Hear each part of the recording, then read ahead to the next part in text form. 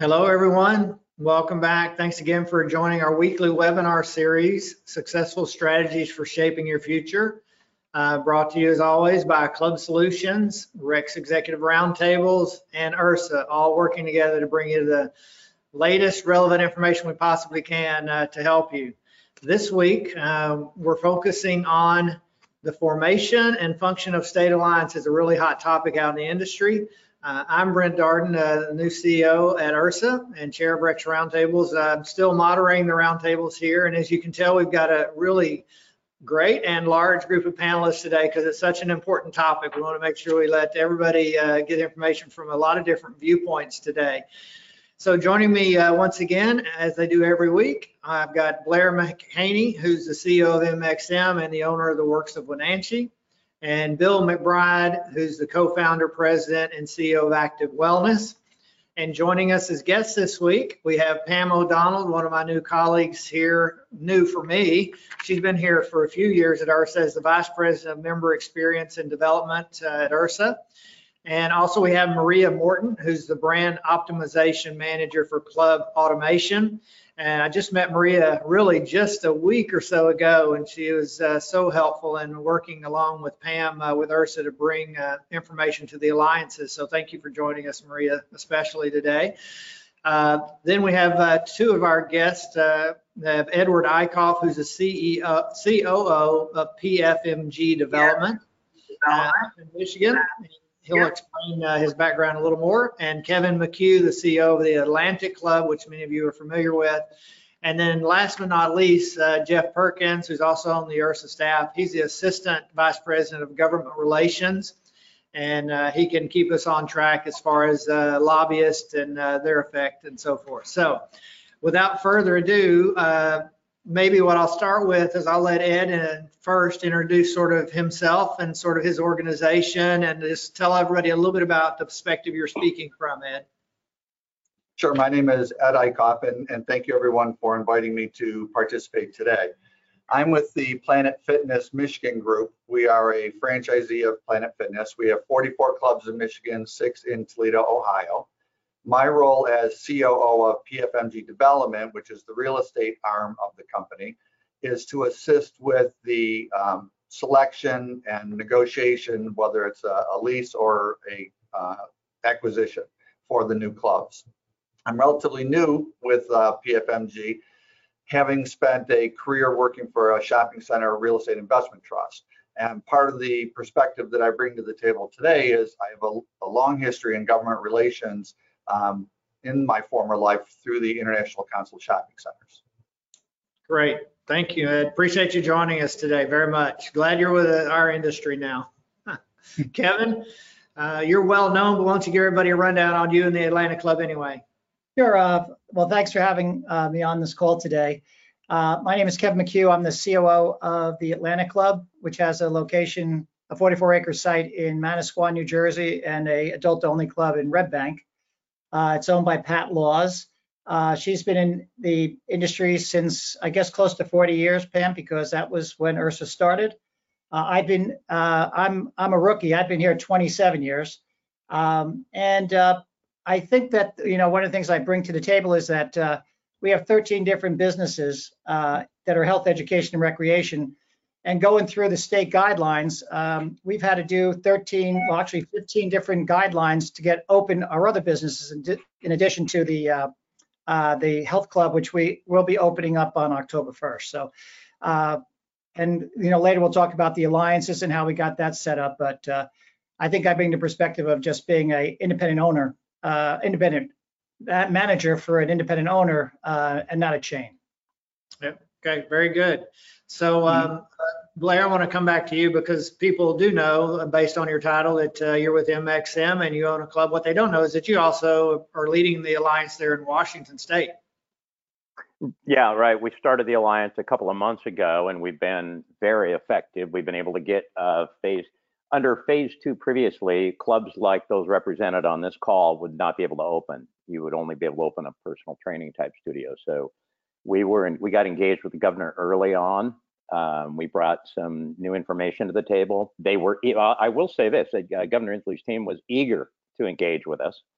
and to consider our viewpoints. We got phase 2 changed to where clubs like Planet and LA Fitness and clubs that look like ours were able to open in phase 2. Then the most recent victory was we had 5 counties stuck in phase 1.5 that couldn't open. That included my clubs in Central Washington. We got them to accept that fitness could move on to phase 2 guidance in the phase 1.5 counties. So finally, my 2 clubs opened on Monday of this week. Yeah, we're not going to hold you out as far as the effectiveness of the timing of getting your clubs open, Blair, but Right. yeah, some good success nevertheless. Yeah. All right. And Bill, I know you have a long history of working, not just with alliances, which is a relatively new thing, but you've been very involved over the years with the regional associations of IHRSA, and now I know you're involved in supporting the California Fitness Alliance, among others. But tell us a little bit about that. Yeah, Brent, you and I were on the IHRSA board together. Prior to that, I was the president of MACMA. Heavily involved in NERSA, FitLife, CCD, really come from a perspective of the importance of regionals working with the national organization to have a combined strategy. My hat goes off to Francesca Schuler from InShape, Randy Carr from California Family Fitness, and I think Corey Brightwell is also heavily involved in founding, he's from Choose, the California Fitness Alliance. I've been involved with them since the beginning. But I think the 3 of them are the brains behind putting that thing together, and Active Wellness has contributed money and has been involved in participating with the strategy, and now we have a current lawsuit against the state of California. So if you're in California, donate, get involved with the California Fitness Alliance. It matters. Okay. So Pam, I'm going to come to you next, and we're going to get into some of the questions about the alliances here very shortly. But Pam, you've been sort of tapped on the shoulder. Well, you kind of raised your hand, and both got tapped on the shoulder at the same time to kind of be the liaison between the alliances and IHRSA. So can you speak to just sort of what your role is and what IHRSA is hoping to do with the alliances generally? Yeah, I over the years I've been involved in all kinds of different areas of IHRSA and very involved with the regional associations over the years. So it kind of made sense that I would have the perspective as these alliances were forming to, how do we work together? What can we do to make it easier for the alliances to form? How can we be a clearinghouse of information, getting information out to the alliances, and really figuring out how we work together so that we're not duplicating efforts, and we're really supporting each other in a way that really drives the train forward. Right. So we'll circle back around, and I want you to share with the audience that are listening, because of the topic, exactly what some of those resources are. But I'm going to come back to you because I want to make sure we let Maria get a little time here. This is one of our discoveries here in the last several weeks, that there are a lot of people out there working on things around the state alliances, not just the alliances themselves, but supplier partners and other interested parties like Maria with Club Automation, who are really trying to put some information together as far as a reopening playbook and some other things. And they were doing it really to be helpful to a lot of their clients, which are, a lot of them are not IHRSA members, which is fine, but y'all were trying to really be helpful. And we had a big discussion between them and IHRSA last week, and now we're joining forces and collaborating on that information. So can you tell us just a little bit about what you were doing before, Maria, and now? Yeah, sure, of course. So I'm super happy to be here today. So as Brent mentioned, my name is Maria, and I actually started in the fitness industry about 8 years ago in the boutique market as a gym owner. Then began at Daxco, which is a company that provides service and solutions to the health and wellness industry across the boutique, club, and nonprofit markets. And within that company, I work as the brand optimization manager for Club Automation, CSI Spectrum, Tennisource, Group X Pro, and MotionSoft. So each of these companies were built by individuals that have, an in-depth knowledge of our industry and a great passion and commitment to do everything they can to help fitness businesses grow and thrive. So it was kind of a given when we heard about the state fitness alliances that we wanted to do everything that we could to help get their message out there, to help them in whatever way we could. And we saw that a lot of the leaders of these alliances, they've got a lot on their plate. So we wanted to do everything that we can to streamline their processes as much as possible and help them get their information out there. So Brent, as you mentioned, we have been working on a State Fitness Alliance playbook based off of some of the the conversations that we had on a recent webinar, which featured Blair and Stephen and Francesca. That was an amazing conversation. And we look forward to working with Ursa on furthering that. Yeah, so thank you. All right, and Jeff, can you just give everybody a little insight on your role with Ursa, and then we'll jump right into some of the questions.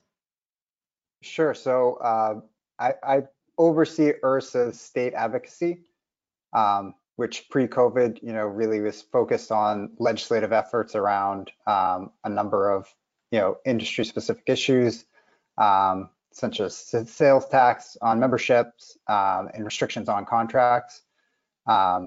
Also work on our federal advocacy efforts as well. Okay, thank you.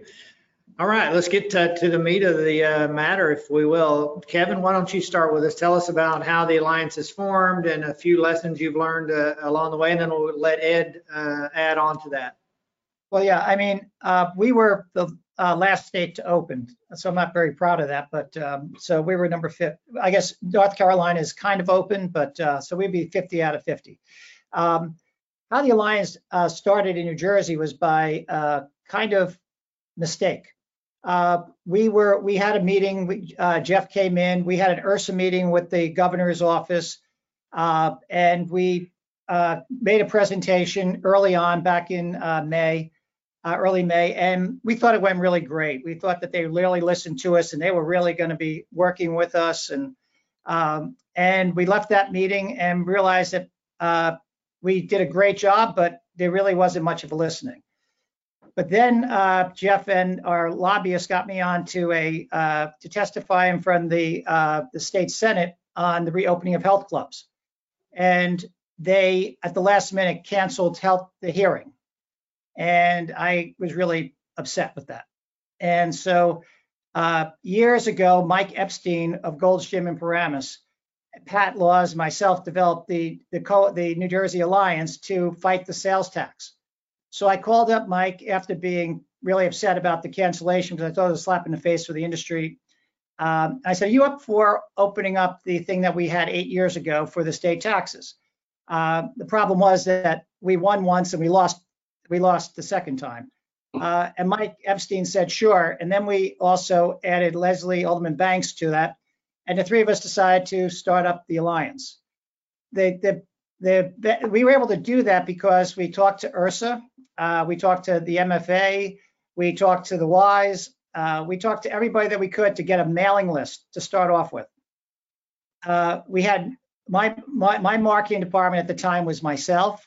Mike Epstein's marketing department was himself, but Leslie, because Fitness and Wellness being a hospital-based organization, she had some marketing people. So with the help of the New York Alliance presentation and the help of other people on the Rex Roundtable and my crew, we put together what I think was an outstanding presentation that we presented to the governor. So we presented it, and then the guys that were on the governor's team decided that they had to leave early. So we only had a 15-minute call, and we probably prepared 50 hours for that 15-minute call. The thing that happened though was that also incented us because we knew we had to do something. So we then had about 275 people that responded back to us that they wanted to be part of the Alliance, understanding that it was all volunteer and everything else. There's no guidelines, there's no board of directors, there's nothing going on. Right. But what happened was we were able to get that together. I gave the presentation to the governor directly because he happens to be a customer of one of our other businesses. And from that presentation that we presented, he said to his team, "Why aren't you more active with the health and fitness industry?" And he actually got involved, and we then had a voice that we were talking weekly with the governor's office. And so that's the way we put together the Alliance.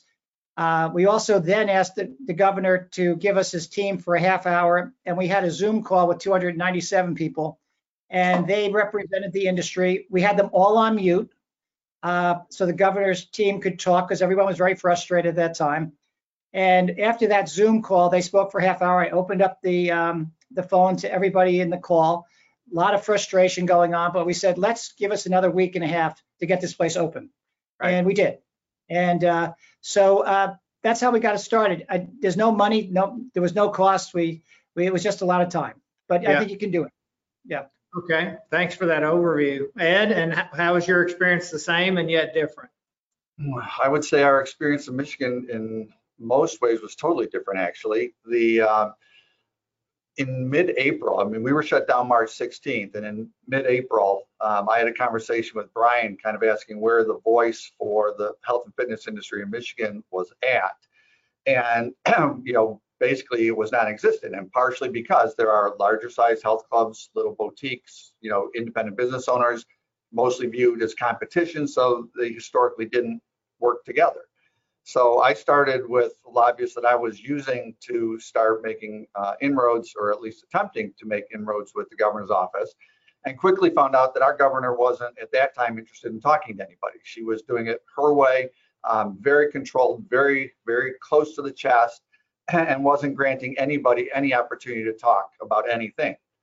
So Brian started reaching out to some of the other brands in Michigan, Powerhouse, Orange Theory, Burn Fitness, F45, and decided to create an association.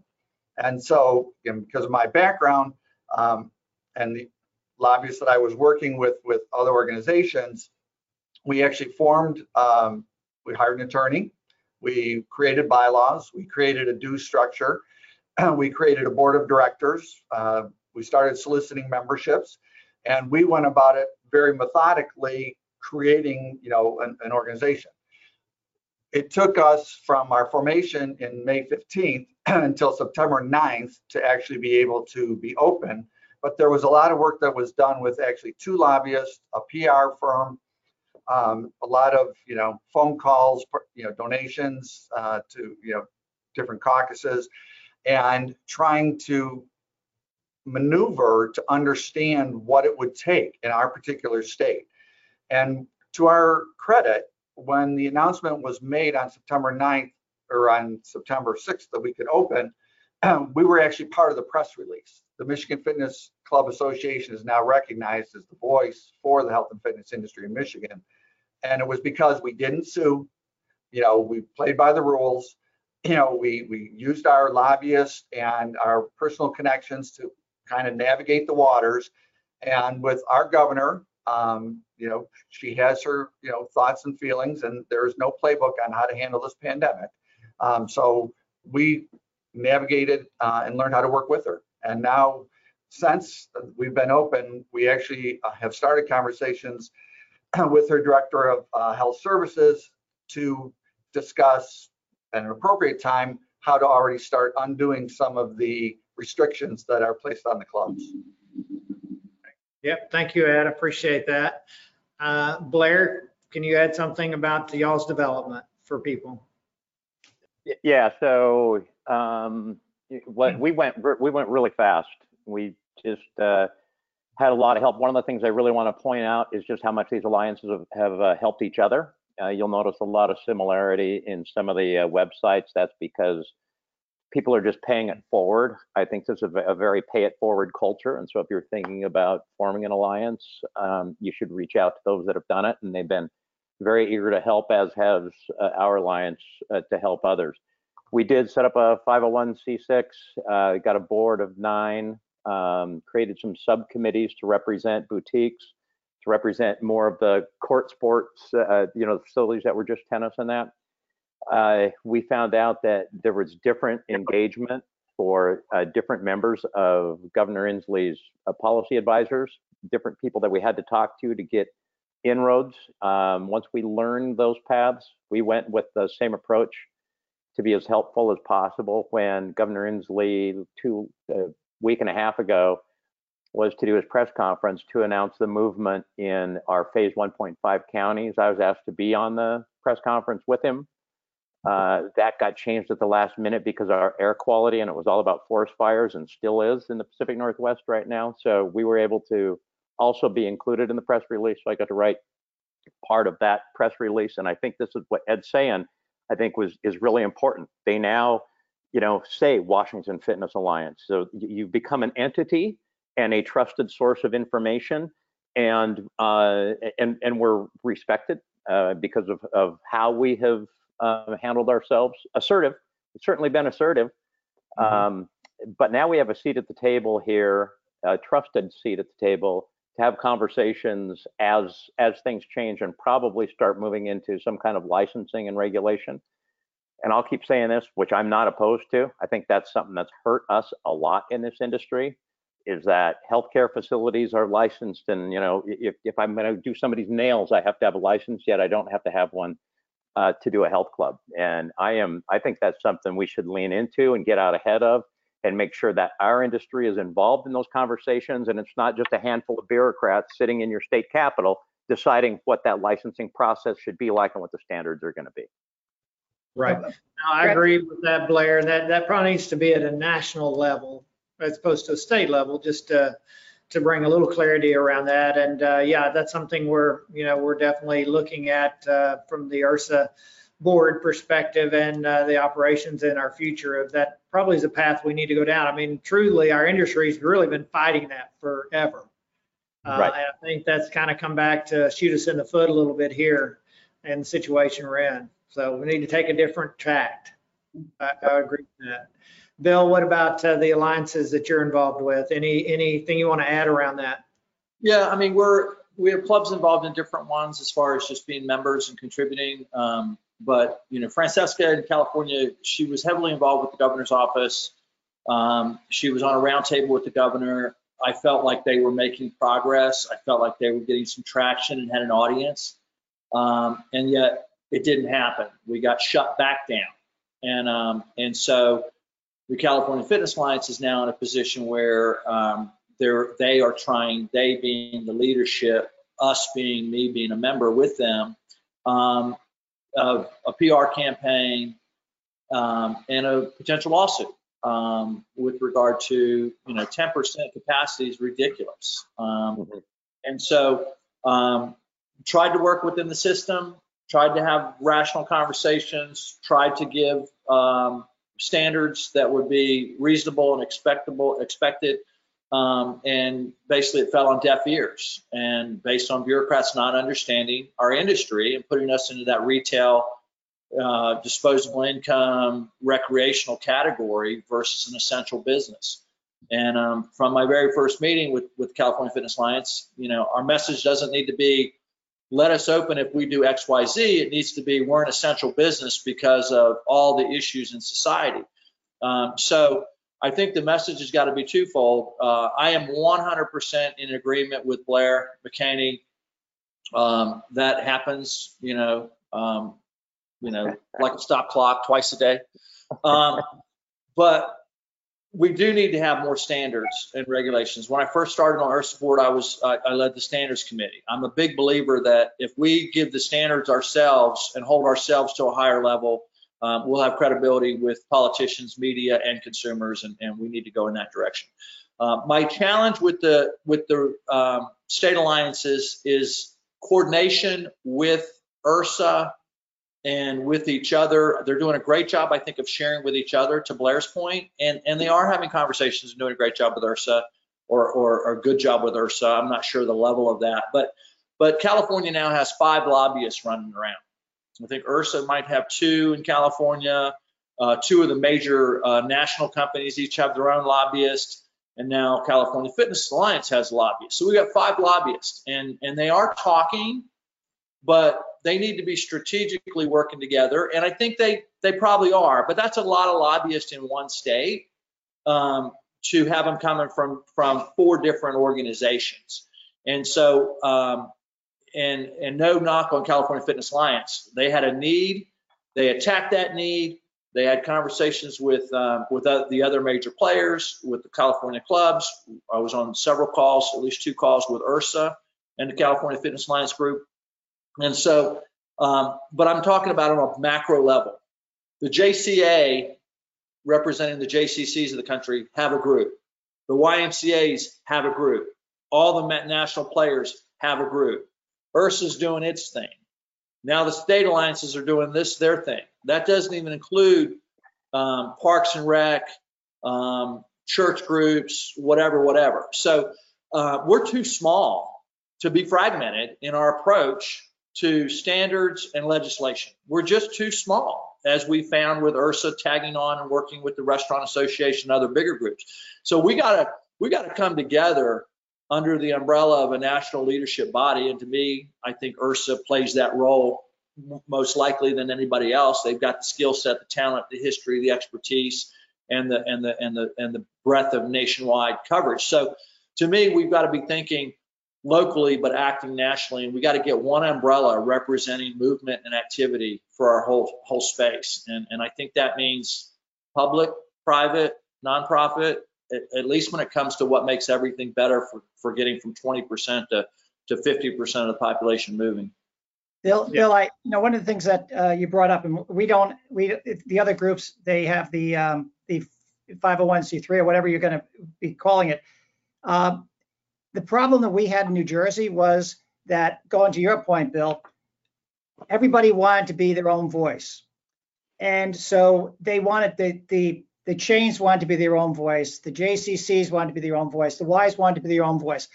The governor's office linked to us. They actually used us in press conferences that he'd have. He'd say, I'm working with the Alliance. And when we came down to the guidelines, he was working with the Alliance.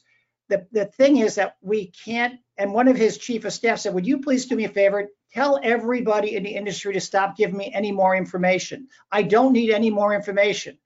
I need to have, you guys need to get your act together. Now, we had Jeff did a phenomenal job, and our lobbyists did a phenomenal job, and they linked to us because I think they felt comfortable with us.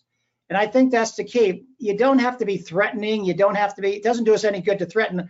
I love the fact, let's sue, and then we sue, and then we win, and then we get guidelines that we can't live with. So I think we got to be careful here. And we didn't sue, and we never decided to sue, but we have to remember that the guidelines get determined after the lawsuit. So you don't, I think we got to be careful in how we approach it. But I really think that we actually got everything we wanted except one thing, and that was the group exercise area. We have to go 200 square feet per person. I think that they're doing that with you, Blair, in Washington or someplace, right? 300. Okay. Yeah.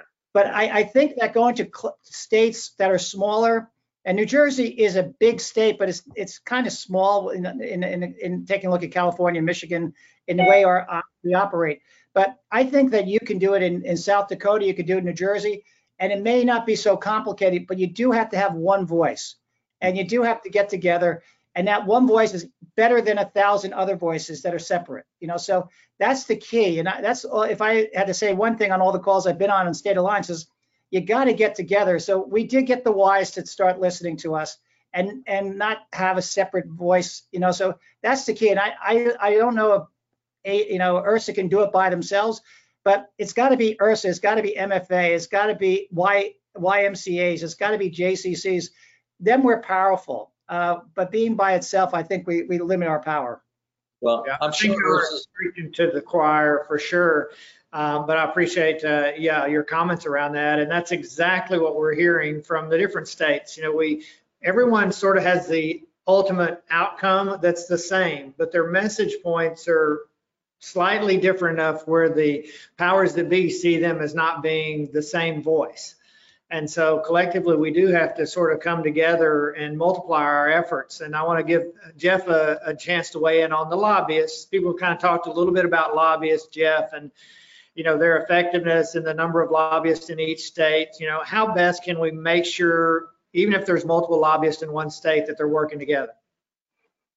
So, I think sort of tying into Bill's point, coordination is key. More lobbyists is not necessarily duplicative if they're bringing different things to the table or different relationships and can open different doors. This is kind of an interesting, this COVID pandemic situation is kind of an interesting case study, if you will, in that depending on what state you are in, there are limits to what lobbying could achieve. I think that's something that we really saw. That's particularly true, I think, in Michigan, in New Jersey, New York is another state. California lobbying was very effective initially. When the second spike came up, one of the big champions that was sort of in that room was Dr. Angel, I believe, stepped down from public health. You had a change in who was inside the room making decisions with the governor, and that really shifted in terms of how effective lobbying could be. So this is, maybe not the best case study to take forward on how lobbying will work, but I do agree. I think if we can get more coordination, and I think that's somewhere where IHRSA can help, more coordination between groups. We shouldn't have 5 or 6 different messages going around. That's a big problem and a real struggle, and something that we're trying to work to streamline. But more lobbyists in and of itself is not necessarily a bad thing. Right. But we just got to be kind of singing from the same song sheet. Yeah. Sorry, go ahead, Jeff.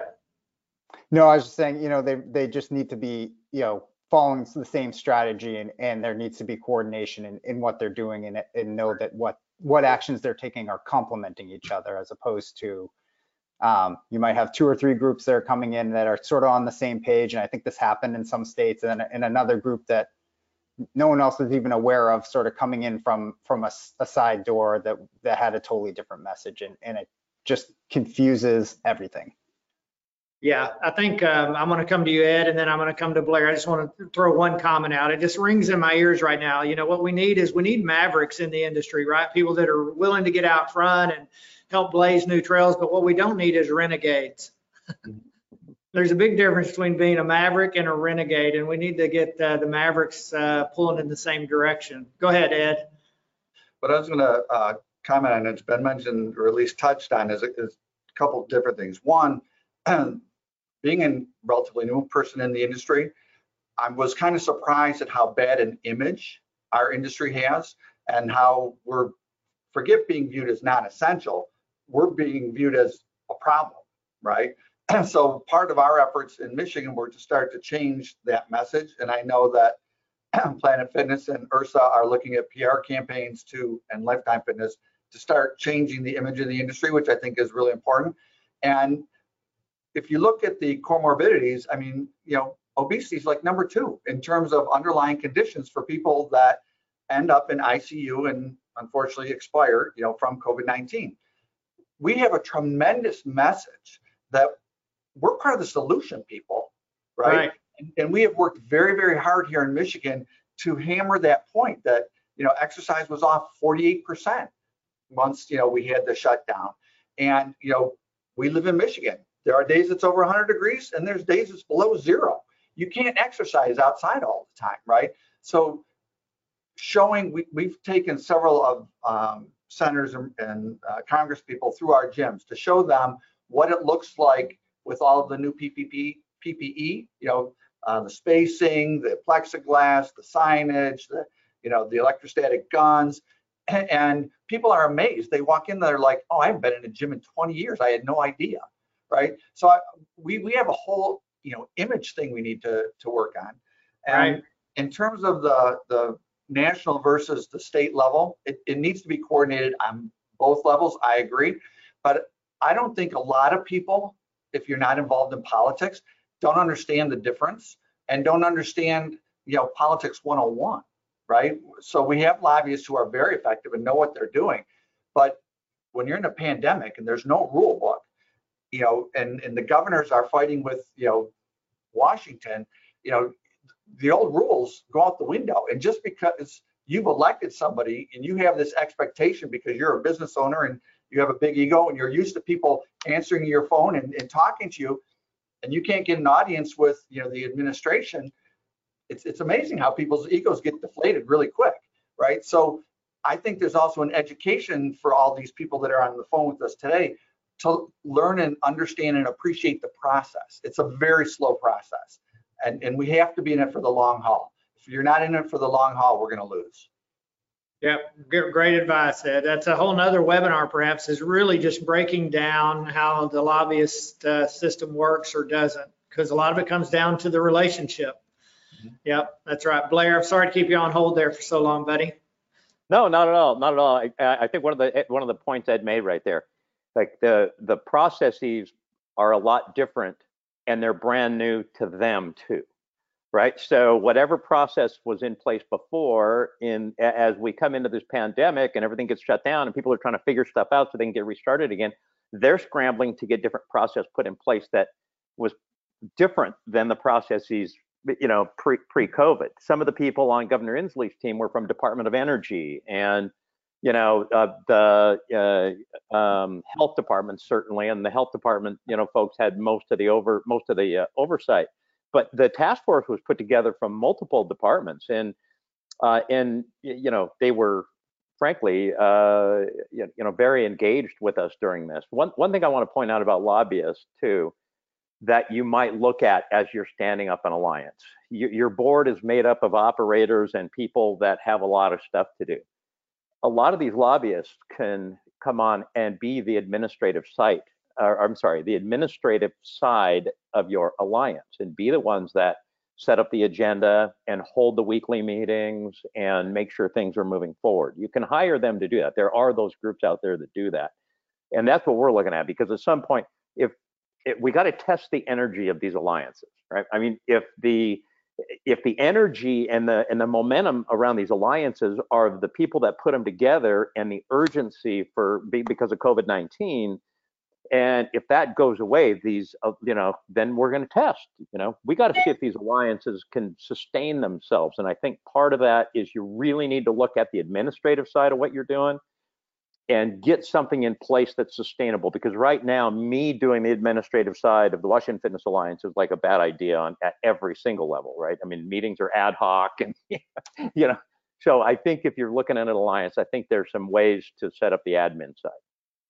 Well, that's a great segue, Blair, into Maria and Pam, because that's what they're trying to do, is really offer this extended, information. So some of you are sharing, but it also depends, if I know Kevin, maybe I'll call Kevin, but if I don't know Ed, I'm probably not going to call Ed to get the information. And what IHRSA has been doing is collaborating with all the different groups now, so that's all going into a shared space. And Maria has been working with her team on developing, I know you mentioned the playbook, but can you tell anybody, for people that may not be familiar with that term, so what would they find in the playbook that you're contributing to the IHRSA database?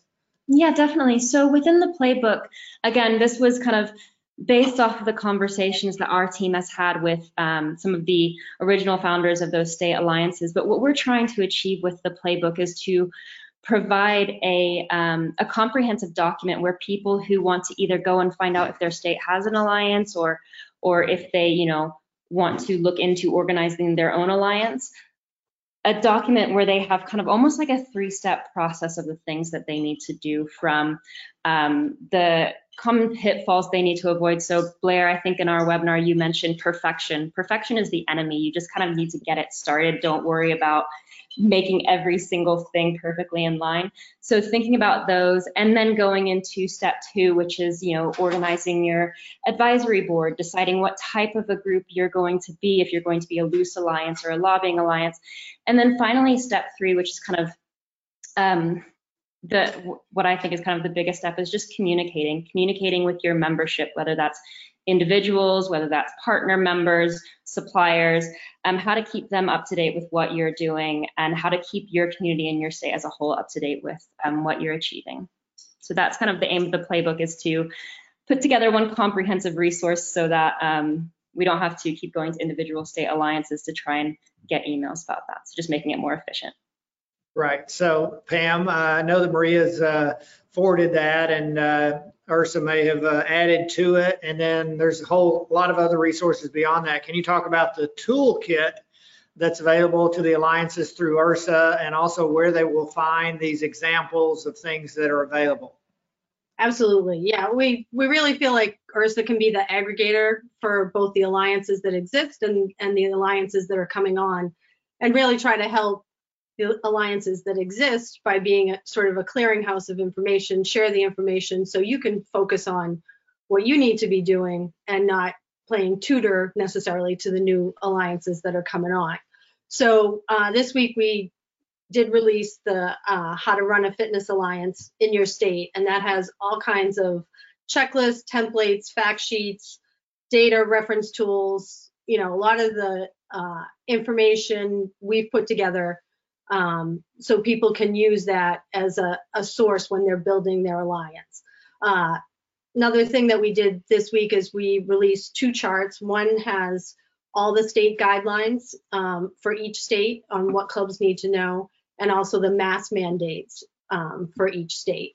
So we're constantly adding, we don't look at this as a static thing. We look at it as a ever-growing source of information. We're putting together shared drives so people can download the information.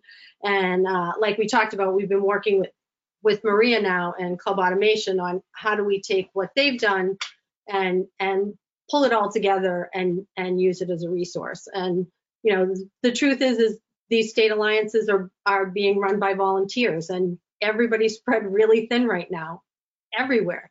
So, however we can help consolidate, bring the information together and be, a one true source for the information, to help is what we're looking to do.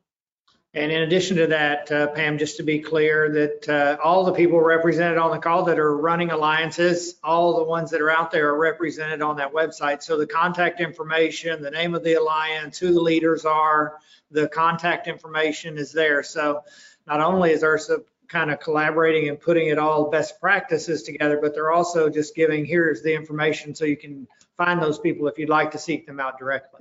Yeah, we're creating that alliance page and looking for ways we can promote your stories, what you're doing.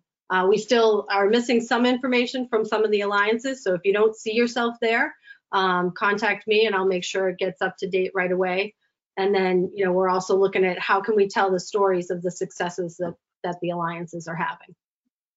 All right, so let's segue to a little more direct advice for people that are initially starting their alliances, or maybe they're in the middle of it. So from those of you that are really running the alliances, would you share maybe 3 or 4, if I had to give you 3 or 4 tips about putting together and maintaining an alliance, what would those be? And maybe I'll start with you, Ed. You need to have at least one, you need to have a diverse board, but you need to have one person on that board who has somewhat of an anal personality and kind of can keep everything in track and in order and keep people focused. I think that's very important. You're going to need a funding source because, at some point it's going to cost you money. And so you can decide what that means. And I personally believe in the benefit of a lobbyist. So whether they are working on your behalf in the state capitol or in DC, or they're acting, as Blair pointed out, your back office. I would say that they come in very handy. Okay, great. And just a clarifying question from the audience in the chat, Ed, they're saying, when you're reaching out to get members for your alliance, is that primarily through phone calls, email, social media, or all the above? All the above. Initially, we focused on a core group that we personally called. So we had a base, and then from there we did do an email blast to an email list that we had, and we've also used social media, but we did it the old-fashioned way first. Get your core through phone. Right. Okay. Great. Thank you, Kevin. Well, I think that we wouldn't say anal, we would say positively. The team has to be positively relentless because you get no's all day long. So I would say that you got to get, it's like a sales pitch. You have to get 9 no's before you get the yes. When you're dealing with government, you've got to figure out that that's probably 19 to get to 1 at 20. So you just have to be relentless positively. And not their day, for example, you may be thinking you're the most important thing, and they have another thing on the agenda that happens to be state highways. So they're all focused on state highways. They're not just focused on you. But when I take a look at the state alliance and what we talked about, our state alliances are always been set up because we need something. We need them to not tax us. We need them to reopen us. If we want power, we've got to be doing something that's different. Now, when we were talking to them, they say, oh yes, you take care of your 18% or 20% of the population that come to your club. What do you know, our alliance should be about the other 80%. And so we should be the leaders in the industry saying, yeah, we know the underserved are in the cities and we're not located in the cities, but we're going to put a team together and we're going to address inner city diabetes with the underserved population. And you can take your alliance and say, okay, this person, you lead this area. You've got Paterson, New Jersey. You've got Newark, New Jersey. And now you're going back to your legislators and now you are the good guy and you have outcomes and results that say you are making a difference. If we're only going to them with this alliance, threaten to sue or just every time we need you to do something for us, we need to be doing something before they ask us. And we need to be, if we are really the health and fitness industry, we're about 100% of the people, maybe 20% belong to our clubs, but virtually now we can deliver that. And we've got great clubs in every state that can lead that with other clubs that may want to follow. But I really think our alliance should be about how do we make a difference in the state of New Jersey and making people's lives better, not just the members, but the people that are underserved. I think you have a whole different listening to being closed down or opened by your legislators and your governor. So I'll just throw that out. And I think you're right on, Kevin, for sure. And that's one of our fears, actually, that we've talked about at URSA among ourselves is we hope these alliances will stay together and realize the benefit long term. So everybody's got a kind of common goal and a common enemy right now, which is we got to get it open. Then we got to get the guidelines that we want. And then we've already seen some of the alliances sort of waning once they've got the reopening thumbs up, right? But there's so much more work to do long term, just as you suggest. Blair, go ahead. Yeah, I want to pile on what Kevin said and then get back to a couple practical advice things. So the reporters that I've been talking to an awful lot lately just start to realize just how misinterpreted our industry is. And when talking about people coming in to exercise, the assumption is that it's the fit that go to that are in the fitness industry, and they can find dumbbells at home and they have other ways to exercise.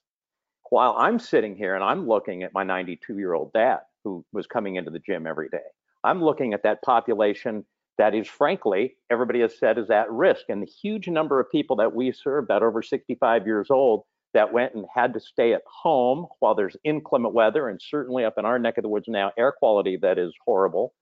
And I'm looking at and getting emails from those people that are deteriorating. And I'll bet everybody on this call had that same sort of thinking. Like we're all sort of thinking that. But media is not. Media is saying, well, you guys are just a bunch of fit people that go in there. You're going to be okay. That's not. And our industry has gone so far the other way. The other thing that I think has been overlooked in this whole thing is that we got dragged into this because at the beginning of this lockdown, it was all about touch surfaces. And where are there more touch surfaces by more different people than the fitness industry? That was it. When it moved to aerosols, we never got pulled back over that threshold, even though we have the best HVAC systems in the world, probably in retail, to handle that. So we still got stuck back here in this idea about touch surfaces. From a practical standpoint, one of the first things that somebody asked us when I said we're the Washington Fitness Alliance, they said, thank you. Do you have a website? Like you need to be a thing, right? I would say, hurry up, stand up your website. Go select a few people to the board. Ed, exactly, we did the same thing. We called the people that we knew would be influential where you have relationship capital, said, want you on the board, right? So we got that done quickly.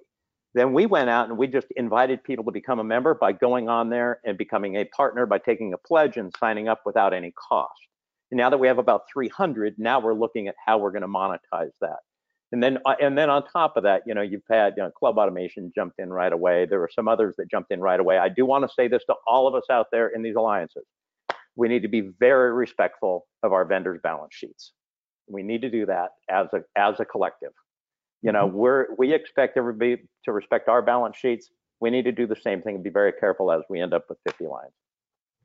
Yep, good comments. Okay, Bill, practical advice for those out there. Yeah, I mean, pick up the phone and be inclusive. Like, don't just do the big players in your market. Work the phones. Successful leaders, fundraisers, subscribe models. Work the phone. So call everybody in your market. Make everybody feel included. Don't just have the big players start it out and then reach out to the small players just for the check. Make sure the small players feel like their voice matters and is important, because it does. We're still 2/3 independent in our industry. That would be the practical advice. Have humility. Our industry's always worked well with competitors, but some markets have more fierce competitors than others. So check the competition at the door. We're all in this together. Rising tide raises all boats. So reach out to everybody. Be humble. Let's focus on what we're trying to do to make the industry better for now with the urgent fight, and to your broader point, Brent, ongoing. Right. Yeah, exactly right, Bill. Well, I appreciate everyone's insight. What have I not asked you that you really feel like we need to make sure is addressed related to setting up these alliances? I'll throw that out to the entire group. But first, Pam, we've got quite a few people that are asking on the chat, how do they get access to the information on the IHRSA website? Can you give them the website address and then navigate it for them a little bit? I'll tell you what, have them email me, pod@irsa.org, and I'll take them through it. Okay, but there is the link on the irsa.org website, right? There is the link. Yes, it's irsa.org/state-alliances is where we have the listing of the state alliances that we know of now. Yep. Thanks for sharing your email with everyone out there. I have no idea what I just got myself into. That's right. I look forward to talking to a bunch of people. I'd like to give everybody Blair McKinney's personal cell phone number. Yeah, I'm going to type that in the chat up here. Don't worry. Okay. So we have about 9 minutes left. Any parting advice from any and every one of you that we might share before we sign off here in about 9 minutes? Go ahead, Bill. I think we've got to, hug and love and respect and thank our manufacturers in our industry, our suppliers. A lot of the suppliers are stepping up and making donations to these state alliances. I won't name the ones in California right now, because I don't want to leave anybody out. But if you're a big supplier and you're involved in helping support your customers in this fight in our industry, they gotta, the ones that are donating to all of them. They're not just donating to one or two, and so that's a big step up. So I know, Brent, how much you respect and appreciate the suppliers in the industry, especially with what you're navigating, with your new role. But let's not take our suppliers and manufacturers for granted in the combined industry fight, and to protect and promote the industry. Oh, absolutely. And a perfect example is, again, today, everyone on this call is donating and volunteering their time to be here. All of these ladies and gentlemen are wanting the best for the industry, but we still need the suppliers as well. And Unscreen has sponsored the session today, which allows us all to be here and do all the work behind the scenes, from the admin people and the technology people, to make it happen. So from Unscreen through the rest of the suppliers, absolutely right, Bill. Someone else with a parting thought. Pam, go ahead. Which one of us? Pam. Me? Okay. All right. Well, I just want to say, over the years, a lot of times we've heard the comment, I don't have to join IHRSA, you're going to do this anyway. And that is tough stuff to hear. So this is my message more to the club operators out there, not so much the state alliances. We have to get beyond this thinking. IHRSA needs you, the state alliances need you, and there is so much potential and opportunity for our industry to come out with a stronger, broader, more inclusive feel, and really be truly serving everybody's people and their health benefit, their health. So, we're here to collaborate. We want to hear from you.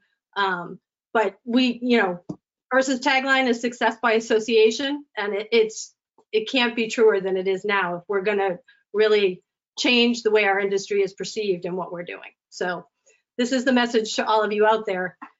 Don't sit around and wait for everybody else to do it for you. You have to be part of the solution. Great. Okay, Maria, go ahead. Yeah, I was gonna say, if I could piggyback off of what Pam said and basically add 2 quick thoughts. So first of all, I really want to reach out and encourage, partner suppliers, industry experts to support these alliances by empowering them, by using the platforms that we have available to us to amplify their message and to rally support for that cause. Fitness is healthcare and fitness is essential. We're strong believers that the recovery of the fitness industry and big picture, the nation as a whole is really contingent on the success of these state fitness alliances. So just want to say, get involved, reach out to your state fitness alliance, see if there's a way that you can help, whether by being a member, donation, using webinars, whatever works for you, because the importance of these alliances, it cannot be emphasized enough, and they really need us now more than ever. And the other thing that I want to pull in here, just coming from a background that ranges all the markets, I think, Ed, you touched on this, the diversity of the membership. And we kind of spoke about this a little bit in terms of the long-term potential of these fitness alliances. The wealth of knowledge, the great brain that they can bring together through the diversity of their membership is something that's powerful now and something that's going to be even more powerful in the coming months and years, and something that will just provide our members in our community with a better experience, which is what is our goal in general going forward. So, Yep, well said. Thank you, Maria. Go ahead, Kevin. Yeah, I think that if I take a look at this call, and I've probably attended 85 to 90% of all of these calls on like today. Thank and you. then the other ones that are done by Motionsoft and other ones that are done by others. But it really showed one thing, that there's no more competition. That word competition is over. You can't be in competition with the club across the street from you. We're all in this together. And they have a different model. You have a different model. The YMCA's have a different model. There's not competition anymore. You have to work together. You all have your own differentiators. And the time has passed us to be so segmented. And I think COVID, if it did one good thing, it brought the industry really close together. And I'm hoping that stays. I think it's very positive. I think it'll accelerate our growth. And to your point, Pam, we're seeing much more value because we've been so entrenched in it. We've been closed for 180 days. What are we doing? We're talking to everybody. We're learning what they're doing. We're learning best practices. We didn't do that 5 years ago, 3 years ago, or even on March 16th. I'm part of Rex, and we would do it with our 300 Rex clubs or 400 Rex clubs, but now we're doing it with thousands. So I just, as you were saying, Pam, we share our emails, we share our cell phones. We never would have done that back before COVID. And we're a organization, whether you're in IHRSA, but we really are a group of very diversified people, have a brain trust of knowledge. And when we put it together, your small club across the street, they can be just as smart as a big club. And we just have to tap into everybody. So that would be my lesson there. Yeah, this, not to interject, because y'all are really the stars of the show, not me, but this whole webinar is a great example of that, right, Kevin? I mean, it was not that long ago, you wouldn't have heard Club Solutions, Rex Executive Roundtables, and IHRSA and DAXCO in the same sentence together, partnering to put on something like this, and then have, club members and suppliers and lobbyists all on the same call. So we're trying to do that at IHRSA as well, and we're committed to being more inclusive at virtually every level and in everything we do. I want the audience to hear that as well. Ed, you had a comment, and then I'll go to Blair. Yeah, it's kind of been said, but there's strength in numbers, and we can still be competitors, and yet you rise to the higher level for the good of the industry. Well said. Blair? When you're putting together your alliance, and Bill was making the point, just don't look just at the really big guys. That can be very helpful to have the really big guys, but they also really listen to the small business story. So when you are representing, boutiques and people that have their, personal guarantees on their loans and leases, that's a powerful story to tell. So I think it is really important to have everybody involved and make sure you're telling the story of the small businesses that make up this industry within your state. Okay. And Jeff, from the government affairs representation of URSA, do you have any parting words for the audience? I think, my key parting words are, I know everyone's laser focused on staying open, and that's absolutely number one with a bullet critical right now. But as Ed, Bill, and others and Blair have all touched on at different points, the value of these alliances is really, it's not just now, it's moving forward.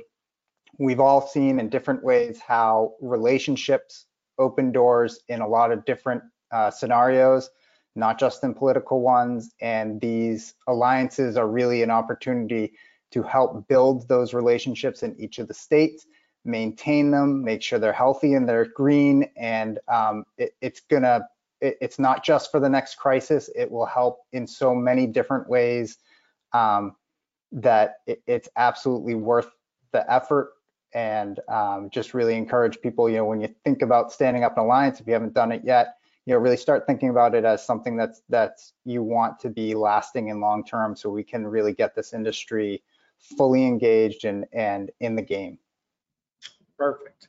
Well, again, it was a really big panel today, and I think all of you added a unique perspective and something for our audience to take away. So I appreciate it very, very much, you volunteering all of your time. Thank you, audience, for joining us once again. We're continuing every week, and hopefully we will continue to stay relevant and informative and educational and move things forward. So thank you again. Thanks to Unscreen again for sponsoring today's session. And we'll see all of you next week, once again, on Wednesday afternoon. Thanks, everybody. Bye, everyone. Bye. Bye.